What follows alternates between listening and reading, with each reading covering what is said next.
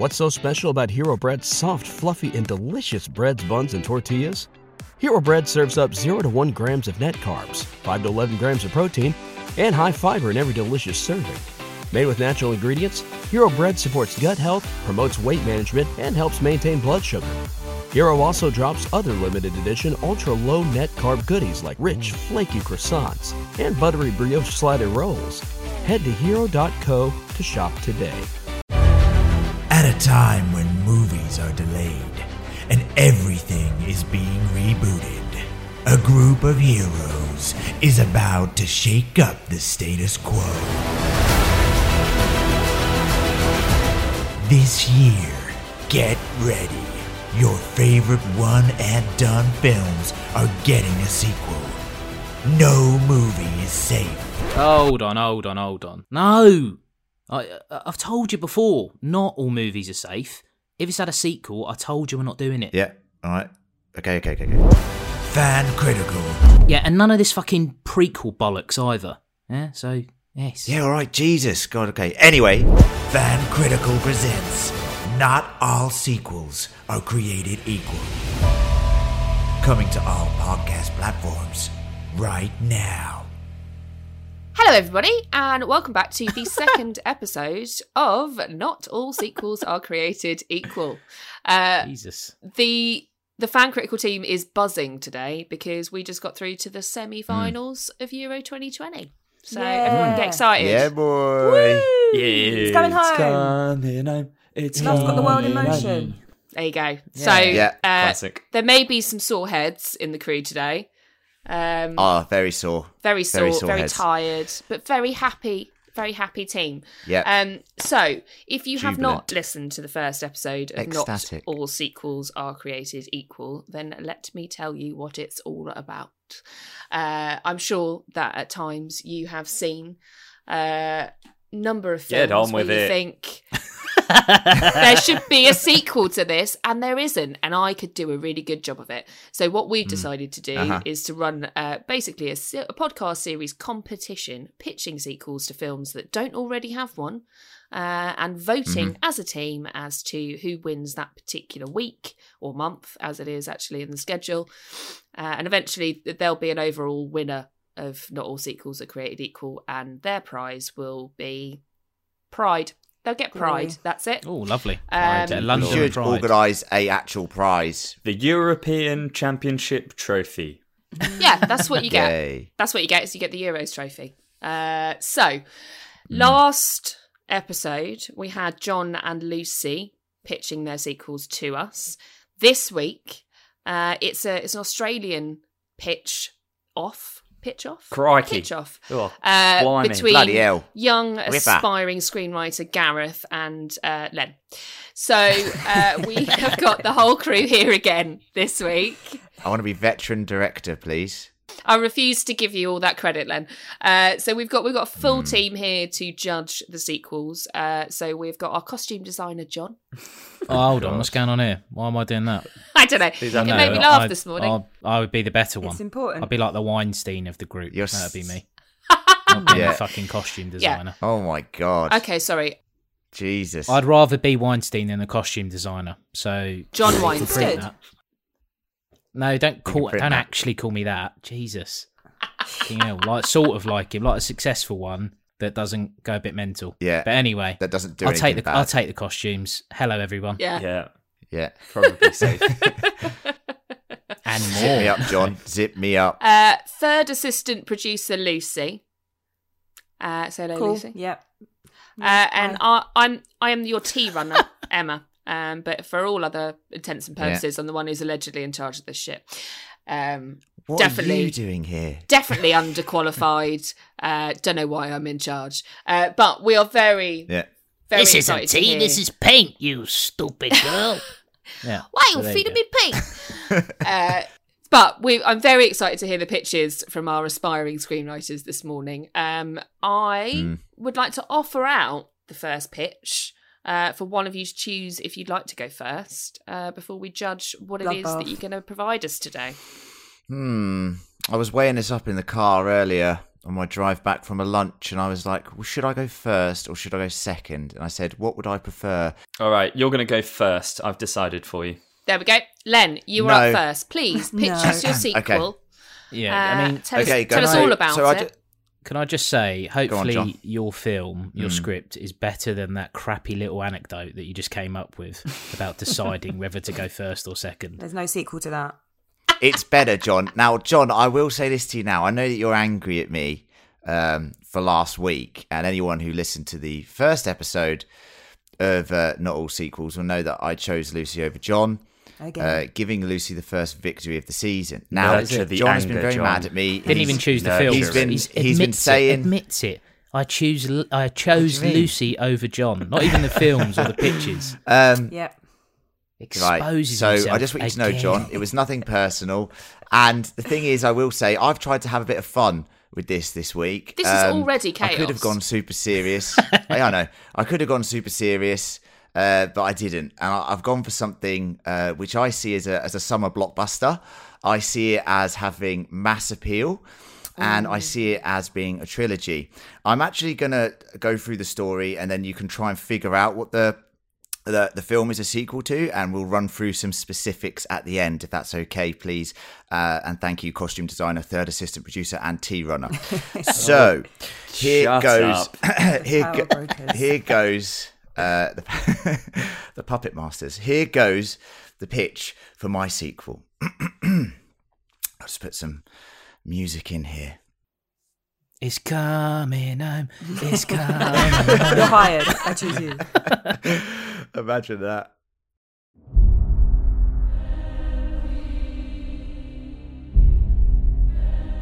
Okay. We open with a line of voiceover. Good start. Over a sprawling shot of the Nevada desert. A long time ago, I thought I had a friend. For years, I told myself that summer was the most magical time of my life. I know what this is. I yearned for him to return. How little did I know, I think I know that his return could be the end of us all. Oh no, I know what it is. A huge shadow now appears over the expansive desert, slowly engulfing everything in darkness. A rogue military base stands alone, sirens alerting the soldiers to their posts. They fire anti-aircraft ballistics at the large object looming over them, but before they can properly defend themselves, a huge cataclysmic pulse of energy incinerates everything in sight.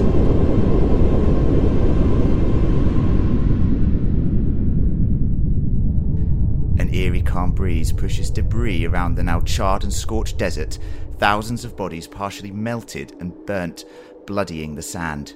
The object moves onwards. Now, I'm sorry. I know this is poor form. I don't mean to interrupt. I don't mean to interrupt. This is unbelievable. But can I just say, I sent a message about a week ago saying, "Hey team, do you think we should send a message to somebody to say which film we're doing to make sure that we don't do the same film?" Oh my God, have you got the same pitch? Rejected. I was told, no, really unlikely, don't bother. Right. I will tell you this. I'll tell you this. You said yours was an indie film that you only saw 2 years ago to me yesterday. I changed mine 2 days ago. 2 days ago, when you told me that you were doing a mainstream movie, I went, do you know what? I'm really worried. Yeah. I changed it last second. Unbelievable. So what's the problem then? You changed it. Hold on. The film titles are going to be different, I'm sure, and the stories are going to be different. So don't worry about it. Mine started off exactly the same as that. Same words and everything. Okay. Did it? Okay. As the tea runner in charge, I'd just like to say it would have been great if you'd both done the same sequel, given it's the two of you and having to be in competition against each other for that. Yeah. But you are right in a way, Gaz, that we probably should check that. Lucy and I experienced this too. But Len, thank you for that introduction. Please continue your pitch. So, charred desert, bloody bodies, right? I'm there. Object moves on.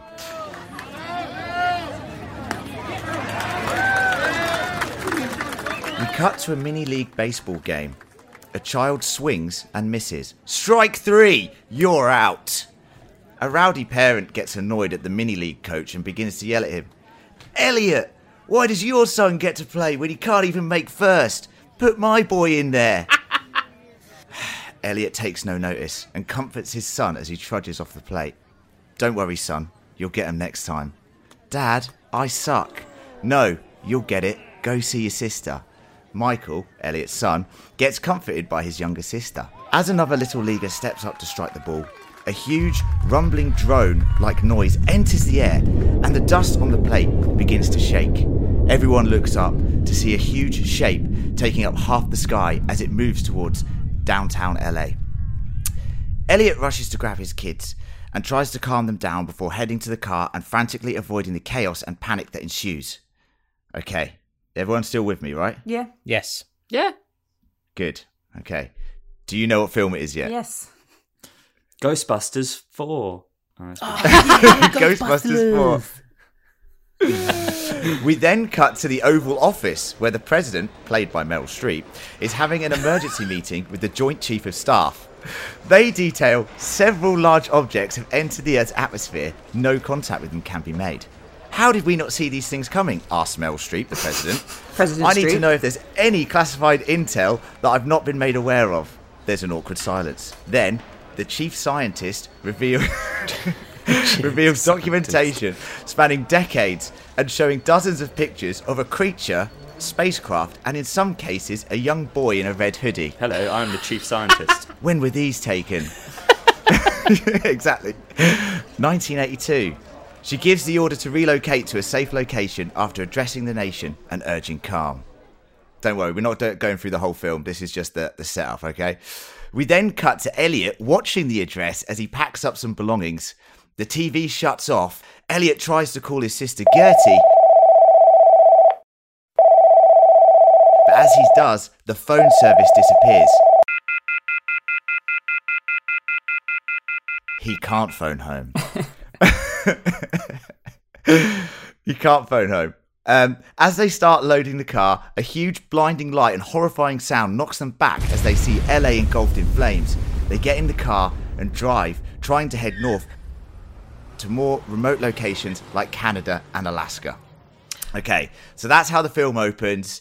If you haven't guessed it yet, it's a sequel to E.T., okay? Len, we're going very dark. Magical. We're going very dark. And we're going trilogy, okay? So I just want you to see where this is going. I've got a couple of scenes that I want to spell out for you now. Okay, so that's the setup. Basically, Elliot, who is played by Joseph Gordon-Levitt, because I think he's got a very similar look to what Elliot was as a kid. He's got that sort of dweeby nature to him.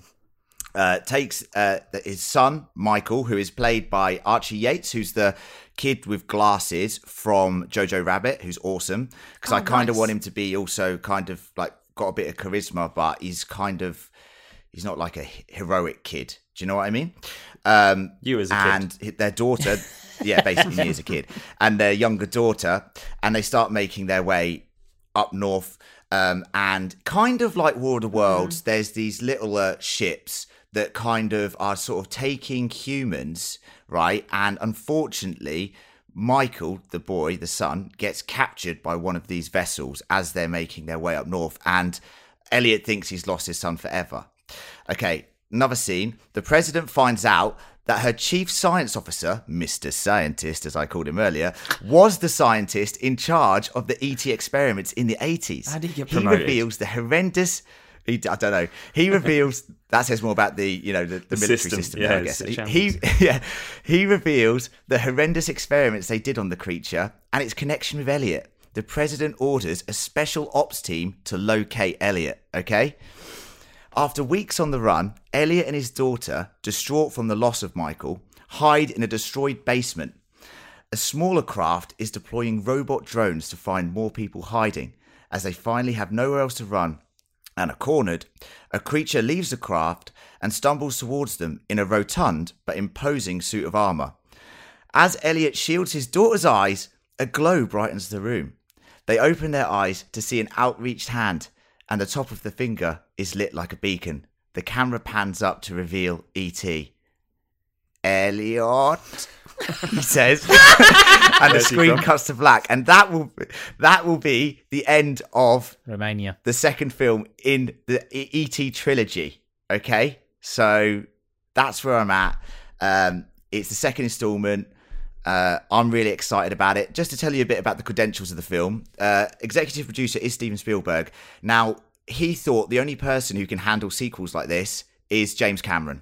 So James Cameron tried and tested with Alien to Aliens, Terminator to T2. This will be called ET2 Retribution, directed by James Cameron. It's a runtime of 136 minutes. And as I said, the cast is Joseph Gordon-Levitt, Archie Yates, and the president is Meryl Streep. So I think this has mass appeal.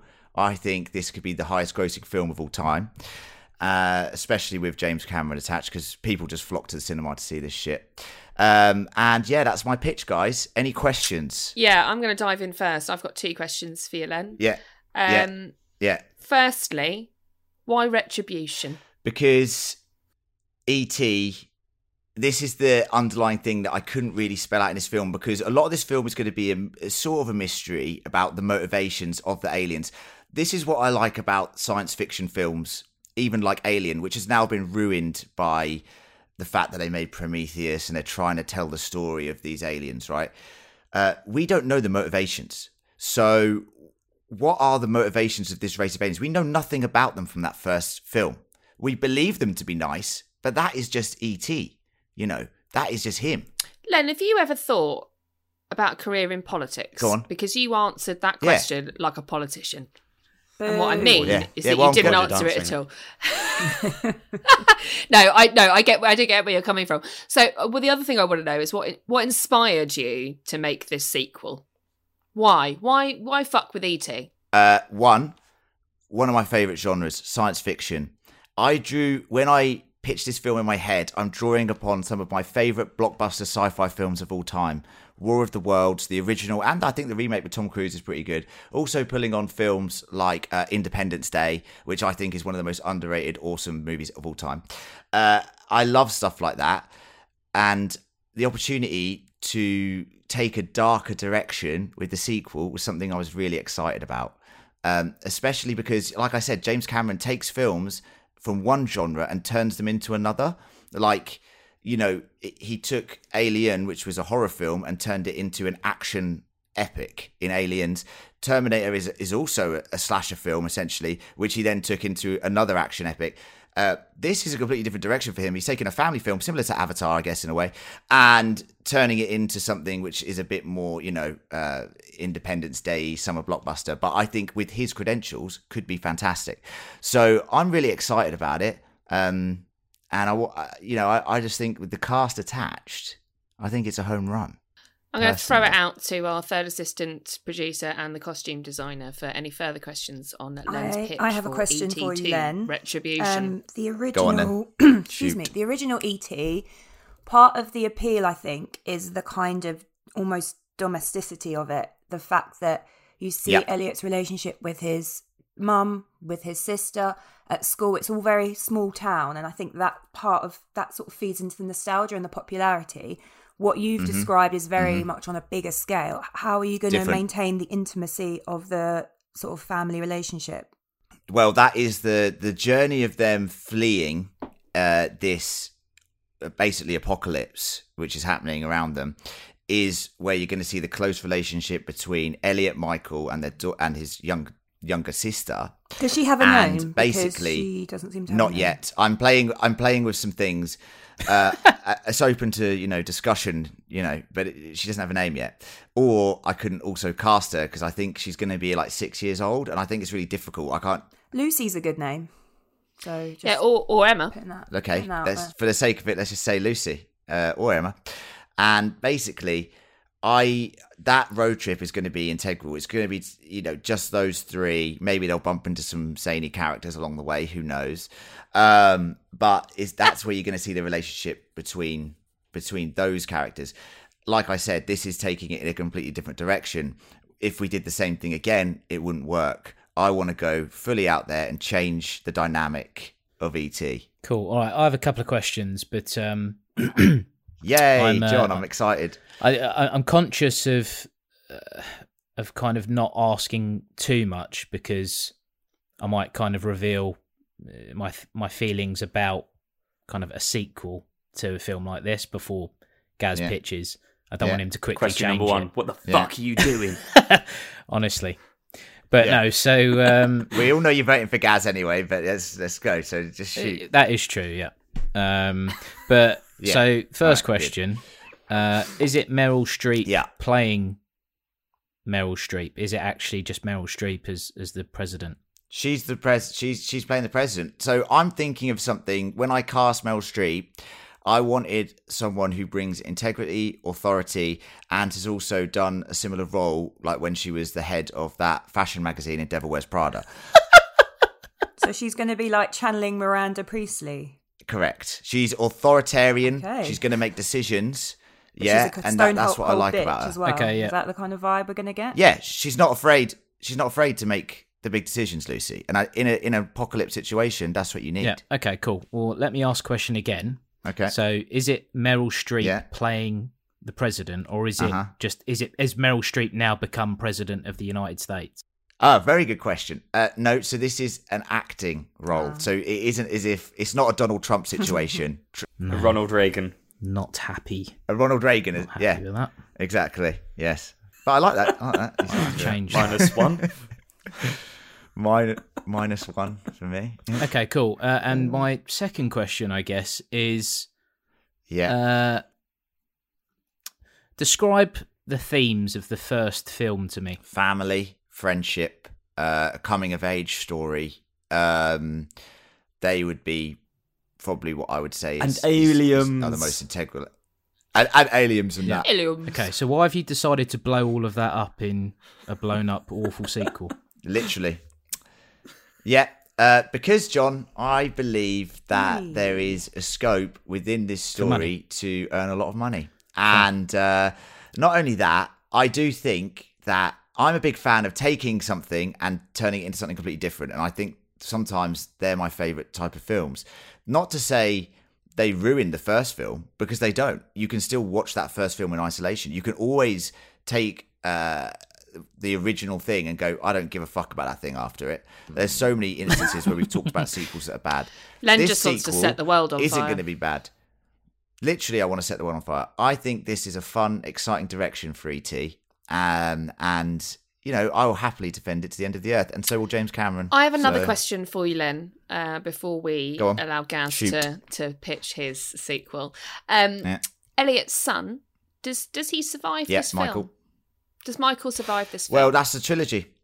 So this is part. So in terms of the trilogy, by the way, this is where it starts coming together because E.T. Has grown up. He's older.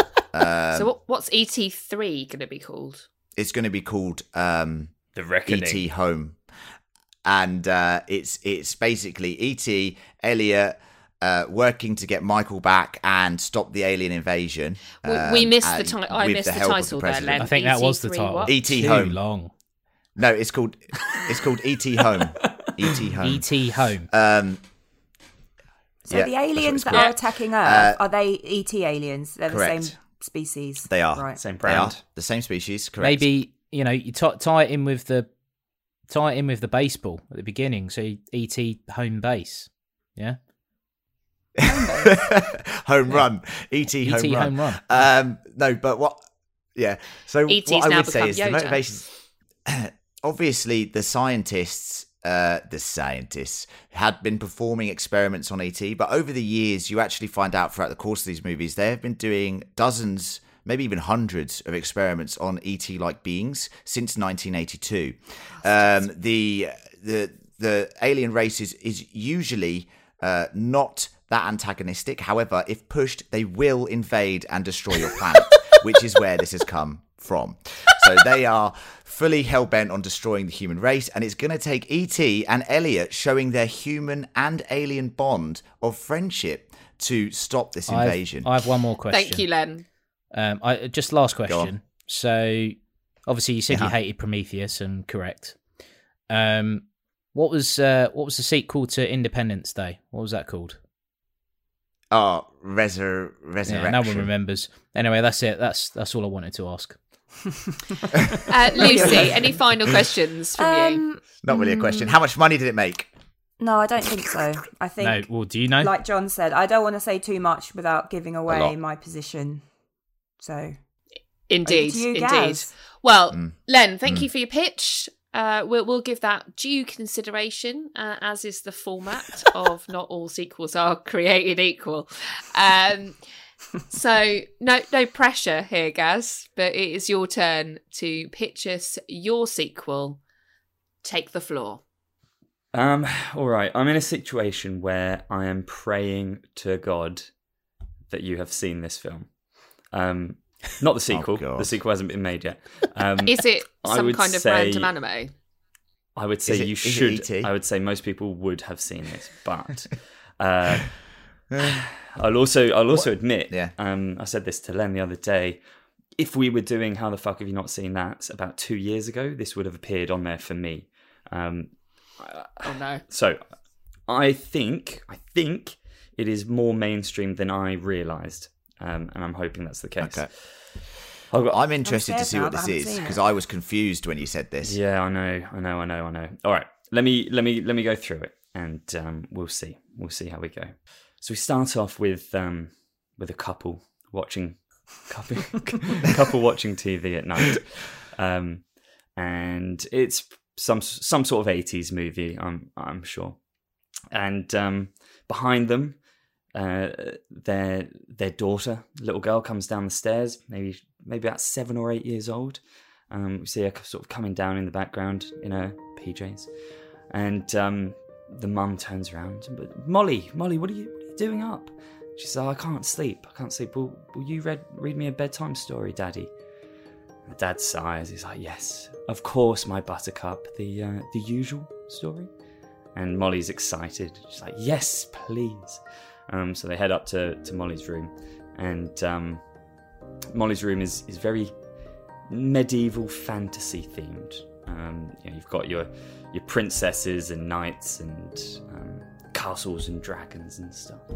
And anyway, she jumps into bed enthusiastically, and her dad grabs the book from the shelf and passes it to Molly and says, "Yeah, all right. Find what page we're up to." Bookmarks obviously don't exist in this world, but we'll ignore that. Molly flicks through the book, and as she's flicking through it, she goes, "Daddy, what's this bit here?" And he has a look, and he's confused. How has he never noticed this? He's had this book for over 30 years. We realise that the dad is Fred Savage, and he taps the end of the book, and it's thick at the end, and suddenly it sort of opens up, and there's a secret compartment, and there's a book, a smaller book, hidden within the book. And it's called Princess Bride Part 2. And he goes, "Do you know, your great-granddad read this to me when I was about your age, and I never knew that there was any more to this story." And he is in absolute disbelief. Molly is beside herself with excitement. It's absolute fever pitch at this point. And they start to read. Coincidentally, the story picks up about 30 years after the events of the first Princess Bride film. But this is when the titles come up. It is The Princess Bride 2.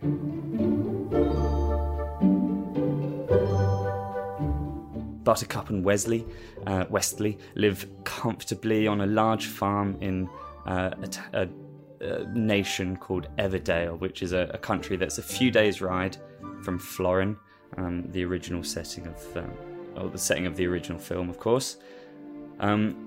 But we are 30 years down the track, and marriage and contentment haven't been particularly kind to the couple. Buttercup tirelessly runs the farm, and she manages the half a dozen workers that the family have employed. And Westley runs a sword training school for kids, which is something that he's lost all passion for. He's still prodigiously talented, incredible swordsman, but he's also arrogant, he's lazy, and he's overweight. He is somebody who now still kind of thirsts for adventure, but he lacks the drive actually seek it. His sword fighting school, which was once hugely popular, is now just somewhere for a few of the local villagers to leave their kids for an hour or two a week. We then have sort of scenes cutting back to Molly and her dad in modern times. And Molly asking questions like, but didn't Buttercup and Wesley go on wonderful adventures with Inigo and Fezzik after they left Humperdinck's castle? And Dad he doesn't know. This is the first time he's ever read this story. He's like, I thought so, but Grandpa never read me this part. I don't know. We'll have to read on. And so we cut back to the story, and we see Wesley at his sword fighting school. Some of the drills that he's set the kids. He cannot be asked with this job. He's sitting back whilst the kids are like stabbing pumpkin-headed scarecrows. Some of the scarecrows are completely disintegrated. It's just a pumpkin on a pile of mouldy rags. And, it's funny. We get, little kids stabbing at a pumpkin, and they're like, Mr. Wesley, I think my opponent's dead now. And Wesley's just like, keep going. You can't be certain. Keep stabbing the pumpkin. So he sits back and just sort of reads his books about pirates and whatever else you'd do in medieval times when you're bored. But this lack of passion has also infiltrated the couple's marriage. So, if you remember the Princess Bride at the end, they are an incredibly passionate couple. Like that's the whole thing, is they are just madly, deeply in love. But we see 30 years on that romance has faded. Wesley's more interested in correct. Wesley's more interested in drinking in the local tavern and spending time with his wife, whilst Buttercup is too exhausted from running the farm and managing all the staff to actually care particularly that Wesley isn't there. But one day Buttercup decides she's had enough, and she says, "That's it. I'm off. I'm going to go stay with my parents for a while. I think I need to think things through. I need to decide what I want, because this is not what I imagined." Wesley responds, "As you wish," which fans of the original film will enjoy. And he doesn't lift a finger. She packs and leaves for Florin. Soon after, Wesley receives a letter with the mark of the dread pirate Roberts. He smiles knowingly. It's his old friend, Inigo Montoya, who will be visiting him in the next few days, according to the letter. That sparks him into life, and he marches around, tries to get the property ready. He's got his best mate coming to visit him. So he's barking orders at the workers. "Quickly, we must get everything in order before Inigo arrives." And one of the workers is sort of standing there lazily up against a post of some sort. He's like, "Come on, man, what are you doing? Get everything ready for Inigo. He's going to be coming soon." And Inigo responds, "I think you might be a little bit late for that." That's a Spanish accent. Wesley and Inigo embrace warmly. There's a bit of gentle ribbing about Wesley putting on weight, and Inigo's hair's gone grey. It's all good fun. So they settle down, have a drink and everything to catch up. And Wesley asks how Inigo's feeling about Fezzik's passing. Have the years made it easier? And we cut back to the father and daughter back in modern times, and there's obviously a bit of sadness about Fezzik passing away and that knowledge coming to the fore. But then we cut back to the story, and Inigo says, "Once upon a time I allowed dreams of vengeance to dominate my life. Today, I choose the memory of my love for Fezzik to live a life he'd be proud of. That said, if I ever see that one woman..." Let me start that again. "That said, if I ever see that one-eyed woman again, I will ensure that she never sees another sunrise." Speaking of dangerous women, where is your lovely wife? Wesley explains the marital challenges and that she's gone home for a bit. There's a look of panic on Inigo's face. He explains that he's just come through Florin and it's unbelievably dangerous at the moment. After Humperdinck's humiliation years ago at the hands of this gang, he limply abandoned his post as prince, and that left a power vacuum which has been filled over the years by a range of unpleasant rulers often being usurped by ambitious, opportunistic young men. This was definitely a time of transition in Florin, with the latest horrible leader being violently challenged by another horrible usurper, and all-out war has erupted. Anyway, from this point, we have a relatively typical, but very much in keeping with the original Princess Bride, adventure to go and try and save Buttercup from the turbulent Florin. But there are some twists in here. She is, upon her arrival in Florin, she's pretty soon recognised as the short-lived princess of years ago and amasses quite the following herself. The two authoritarian leaders that are at war at the moment kind of end up wiping out each other's followings, with the help of Wesley and Inigo kind of causing trouble themselves. It includes an inconceivable return of Vicini, who was actually, it turns out, put into a deep coma by the poison of the original film. He's now an advisor to the latest usurper. This latest usurper is a woman with one eye. In a showdown with Inigo later on in the film, he removes her other eye, off camera, of course. We're going to keep this relatively PG, so that she will never see another sunrise. But he does allow her to live. That comes after the latest dictator has been killed, which leaves another power vacuum, which Buttercup reluctantly fills, promising peace and fairness for all Florinians. Now, here's the interesting thing. Buttercup and Wesley don't get back together. Cutting back to modern times, Molly is distraught at this. She can't understand how this can be. But in much the same way that the original Princess... what's this film called? Princess Bride. I nearly said Princess Diaries. That's a very different film. We're not doing that. Also good. Yeah, Princess Bride. In much the same way that sort of taught a young Fred Savage, that not all stories have to be about sports and killing and stuff. This is kind of teaching Molly that not all fairy tales end with romantically involved couples. They do leave on excellent terms. Inigo, looking for a slightly more stable life, takes the role of head of Florin's new Buttercup loyal army. Just one little bit of dialogue towards the end as well for you. Is he says to Wesley, I heard a rumor that, I don't know where he's from now, but I heard a rumor that the dead pirate Roberts was now slightly overweight and in his 50s. And Wesley replies, you know what they say, Inigo. Nothing instills fear in enemies quite like an overweight man in his 50s. To which Inigo replies, I do not think that is something they say. And Wesley says, not yet, Inigo. Not yet. As Wesley rides off, he puts the old black mask back on. Back to today, and Molly is full of questions. What happens next? Is Buttercup a great leader? Is Wesley really going to be the dread pirate Roberts again? Her dad says he's not sure. Perhaps that story hasn't been written yet. Molly gets under the cover and goes to sleep, and her dad heads downstairs. As he sits down on the sofa, his wife calls out, Honey, can you take the bins out, please? He sighs. End film. Gareth, thank you. Yeah, well done. For that. Can we shorten incredibly these detailed next pitch?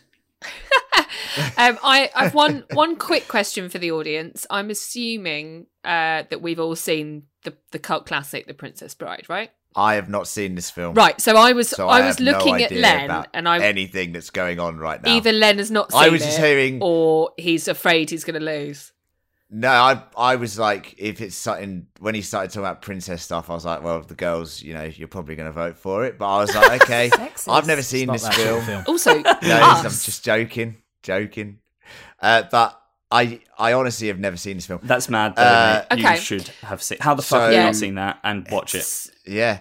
So, I don't know, Humperdinck and Wesley and Buttercup, I was just listening to it, I was like, this sounds crazy. I was like, what the fuck is going on here? Okay. But, fair play, if that's a film... If that exists, then... I don't know. You'd enjoy it. That exists. Len, you'd enjoy it. Have you not heard of it, Len? Have you not heard of The Princess? No, I've heard Bride? I've heard of it. I've heard of that, of Princess Diaries as well. So I've definitely heard that. I know Princess Bride. He's definitely seen Very The Princess different. Diaries.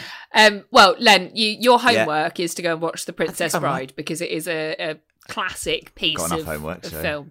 Good Sunday film. Too busy with James. Me and James are making ET too, so don't worry about it. I don't think that's going to get the... We'll see. So, my team of judges here for our pitches. Who would like to fire out some questions first?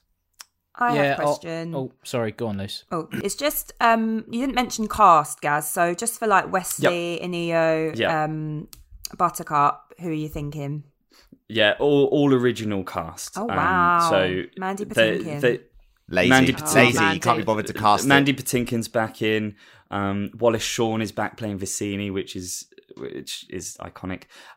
There is one important character that I thought I'd mention though, the one-eyed woman. I envisaged her as being Daryl Hannah, and not just because she's already played a one-eyed woman. She slots right in. Yeah, she knows how to do it. But yeah, I thought so. Everybody else is the same. Another question, just in the original, obviously you've got like the rodents of unusual size, and there's quite some fun puppetry. Big fan of that at the moment. Are you going to have CGI, or are you going to go a bit more the like homespun route? We're going to try to capture the homespun, almost slightly budget feel of the original film. I think that's part of what makes it such a classic, is that it doesn't take itself too seriously. So I want to capture that. I also have questions on the cast. So is there room for any more like wrestlers to make up for the fact that Andre the Giant is obviously dead? Can we get some more wrestlers involved? Did I not mention the Undertaker plays Buttercup's daughter? Yeah, okay, good. No, I hadn't thought about it, but it's certainly open for being some wrestler cameos, yes. Is there potential to write a character for Pedro Pascal, like, you know, maybe the nephew of Inigo, because they're very similar? Or he could be one of the dictators that fills the spot in Florin. Put him in the film, is my suggestion. I agree with John. Totally.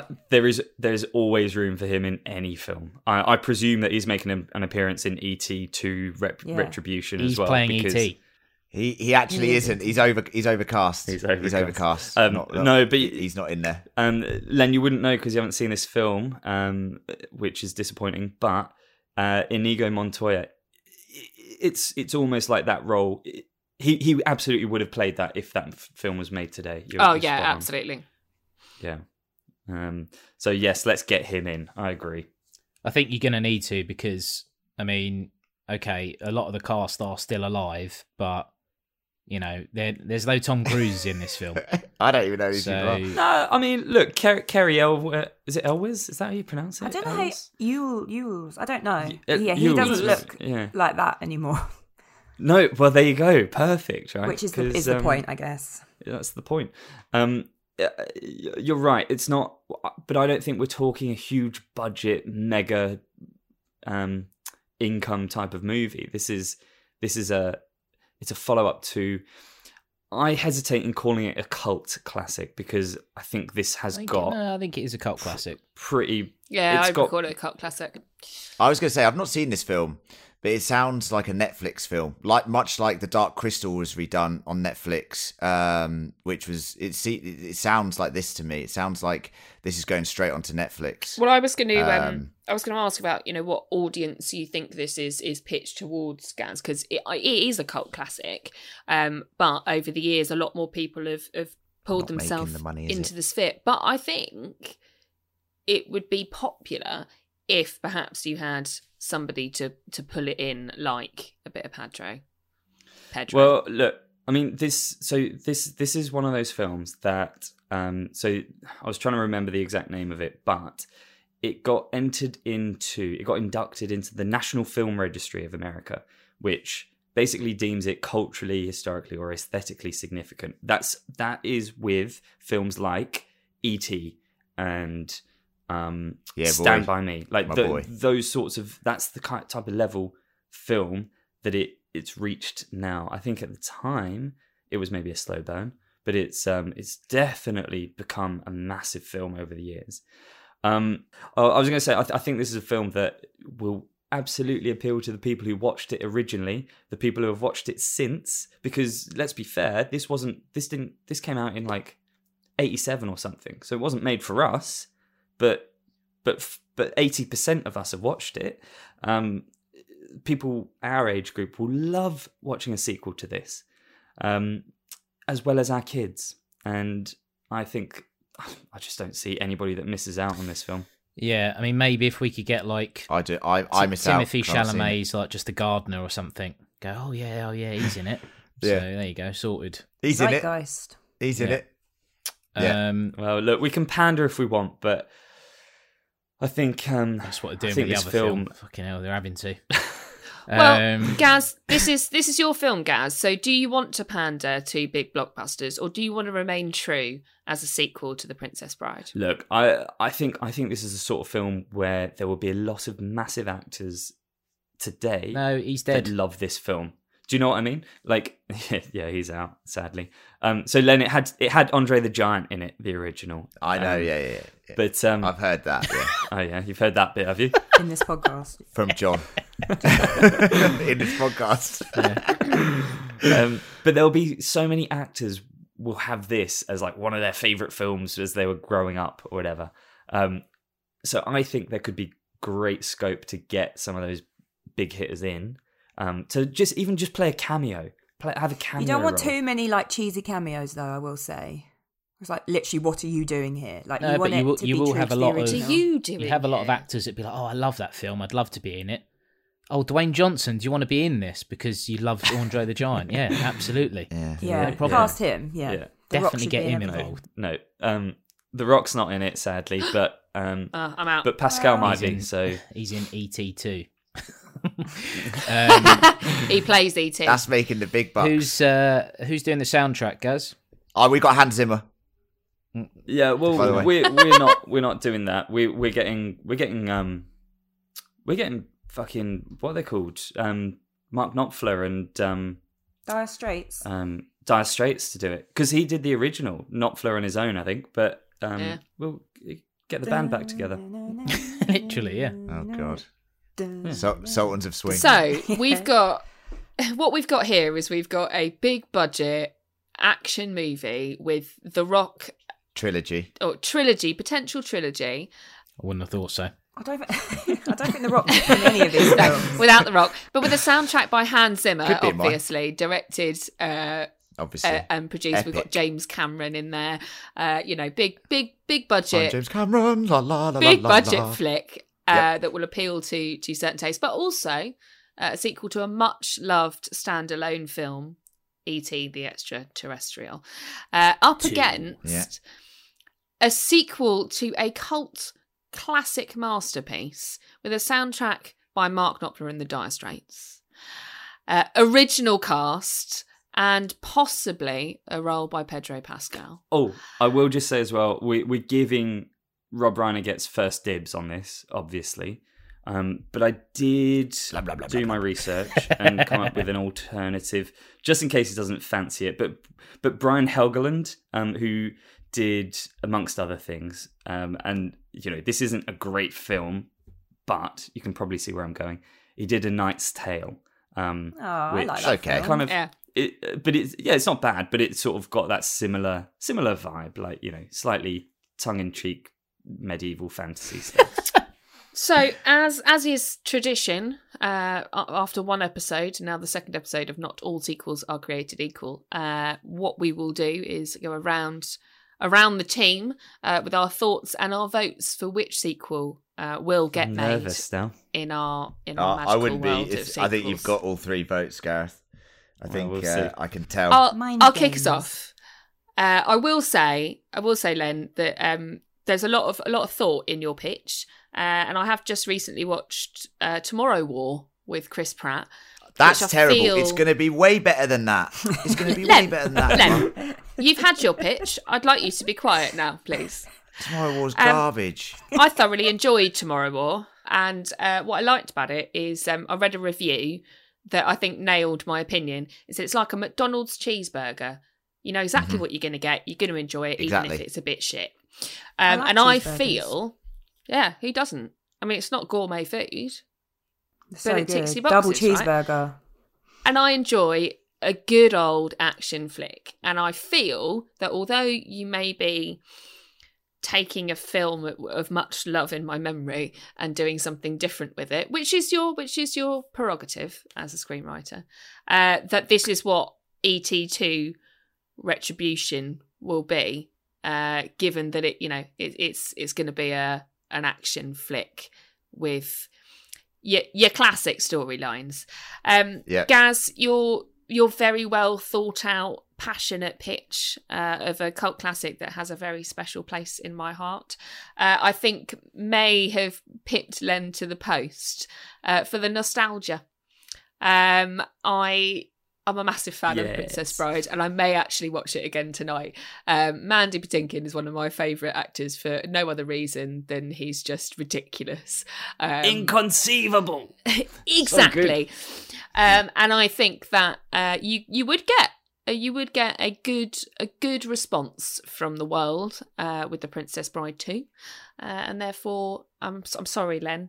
Gaz, you get my vote. Thank you, Emma Phillips. You are most welcome. Lucy, would you like to give your opinions next? Sure. Congratulate both of you for putting so much effort into your pitches. Both the films that you're doing sequels to, I love both of them, and they're both in that same category of like nostalgic, not coming of age, but just I remember watching when I was young. But I think, to be fair, Len, I think I've seen the film you're trying to make. A lot of what you've said is a lot like War of the Worlds, but when you mentioned War of the Worlds, a lot of what you were describing in the plot, I was like, that happens in War of the Worlds, that happens in War in the Worlds. I don't want to see a sequel to E.T. that is a blockbuster action film. That's my personal opinion, because that's in the spirit of the original. Gaz, I love The Princess Bride, and I love what you've done with it with regards to the storytelling and how you said about Fred Savage's character learns that not all fairy tales are about, love and mushy stuff, and how his daughter learns that they don't all have happy endings. So I like the thought put in that. What would I want to see? And I want to see the sequel to Princess Bride, so I'm going to go for Gaz. Thank you, Lucy. You're welcome. Last but not least, John, you're let off can the we hook a little have bit. the opinions of Johnny Weinstein? Don't call him that. No, sorry. John, you're up last. Your vote means nothing at this point, but I'm still interested to hear your opinions to make sure we have a full house. Yeah. I mean, I'm going to stick the knife in a little bit here. So I was very nervous when Gaz did his little monologue that he was also going to do E.T. I was about to. Because, I wouldn't have voted for anyone. I think it's a terrible idea to remake E.T. And the idea of... I just want to say, John, I was just trying to have fun with it. Does it mean, I'm just trying to have some fun. Len. Just listen. You're better than this. Half of what you're saying is just War of the Worlds. And ironically, I was listening to Jeff Wayne's War of the Worlds just before jumping onto this pod to kind of get my energy levels up. Yeah, great soundtrack. You're taking everything about E.T., that nostalgia. If you just removed all of that and went, right, Michael Bay, stick some robots in there, let's redo this film. James Cameron. So you'd be like, this is a terrible idea. You're better than that. You're a lot better than that. So I think you're onto a loser after that anyway. And yeah, I mean, you said a lot of what Gaz was saying in terms of the story was quite similar. So what? It's a sequel. It has to have some connection to the first film. If you turn around and go, right, E.T. is this, and then the second film is like, right, what we're going to do 30 years later is just completely change the genre, you'd be like, what the fuck? This is not a sequel. This is a reboot, and it's a terrible one. So, yeah.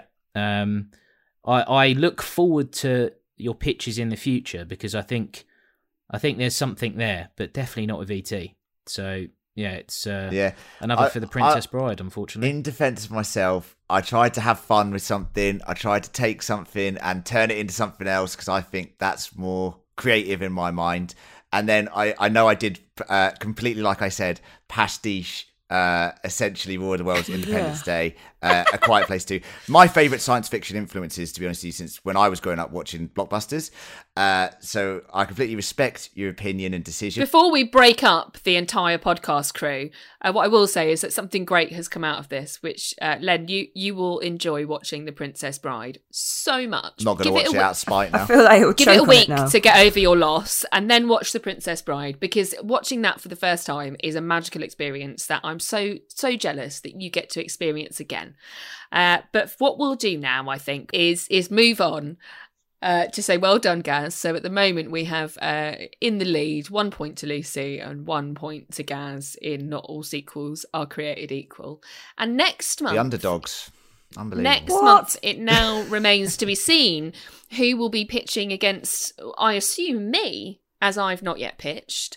Have we organised who the second pitcher is for the third episode of Not All Sequels Are Created Equal? We're very unorganised, so that has not been organised. Will it be me or John? So, I reckon there will be a surprise. John.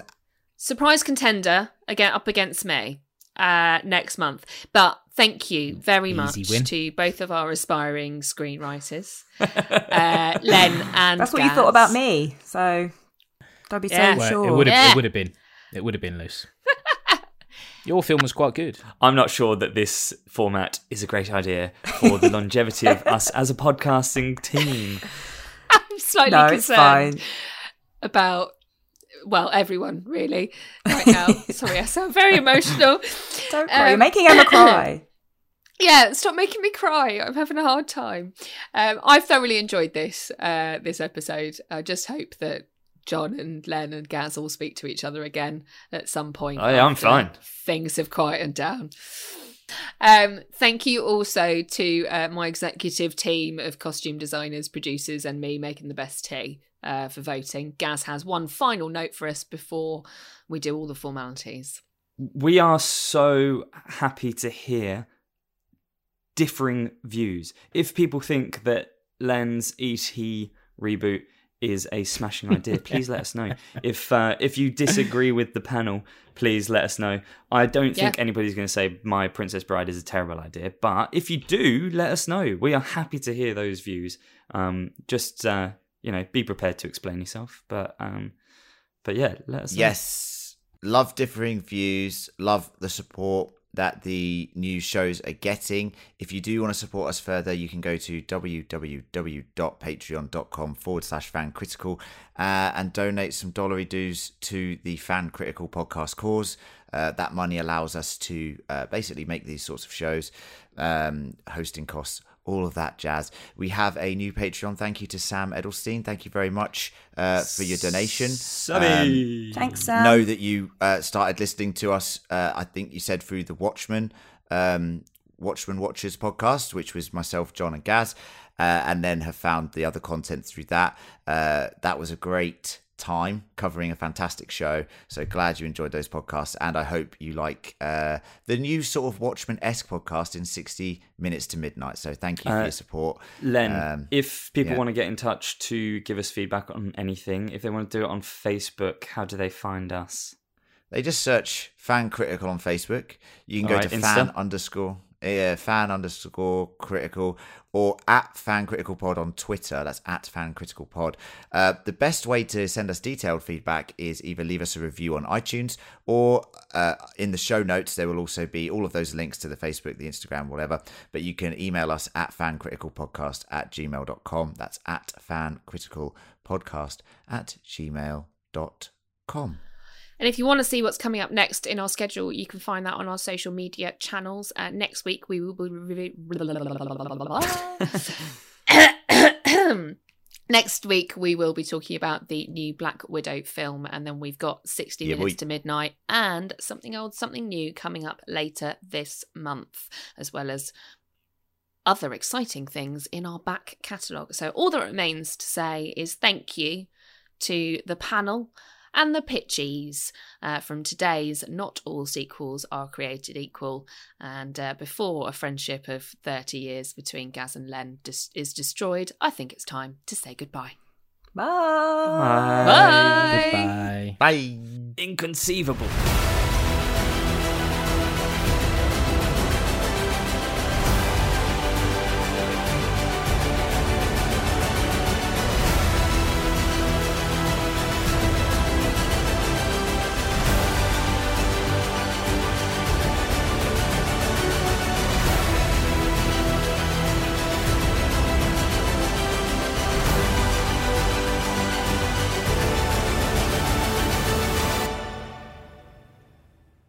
Say goodbye to your credit card rewards. Greedy corporate mega stores, led by Walmart and Target, are pushing for a law in Congress to take away your hard-earned cash back and travel points to line their pockets. The Durbin-Marshall credit card bill would enact harmful credit card routing mandates that would end credit card rewards as we know it. If you love your credit card rewards, tell your lawmakers, hands off my rewards. Tell them to oppose the Durbin-Marshall credit card bill.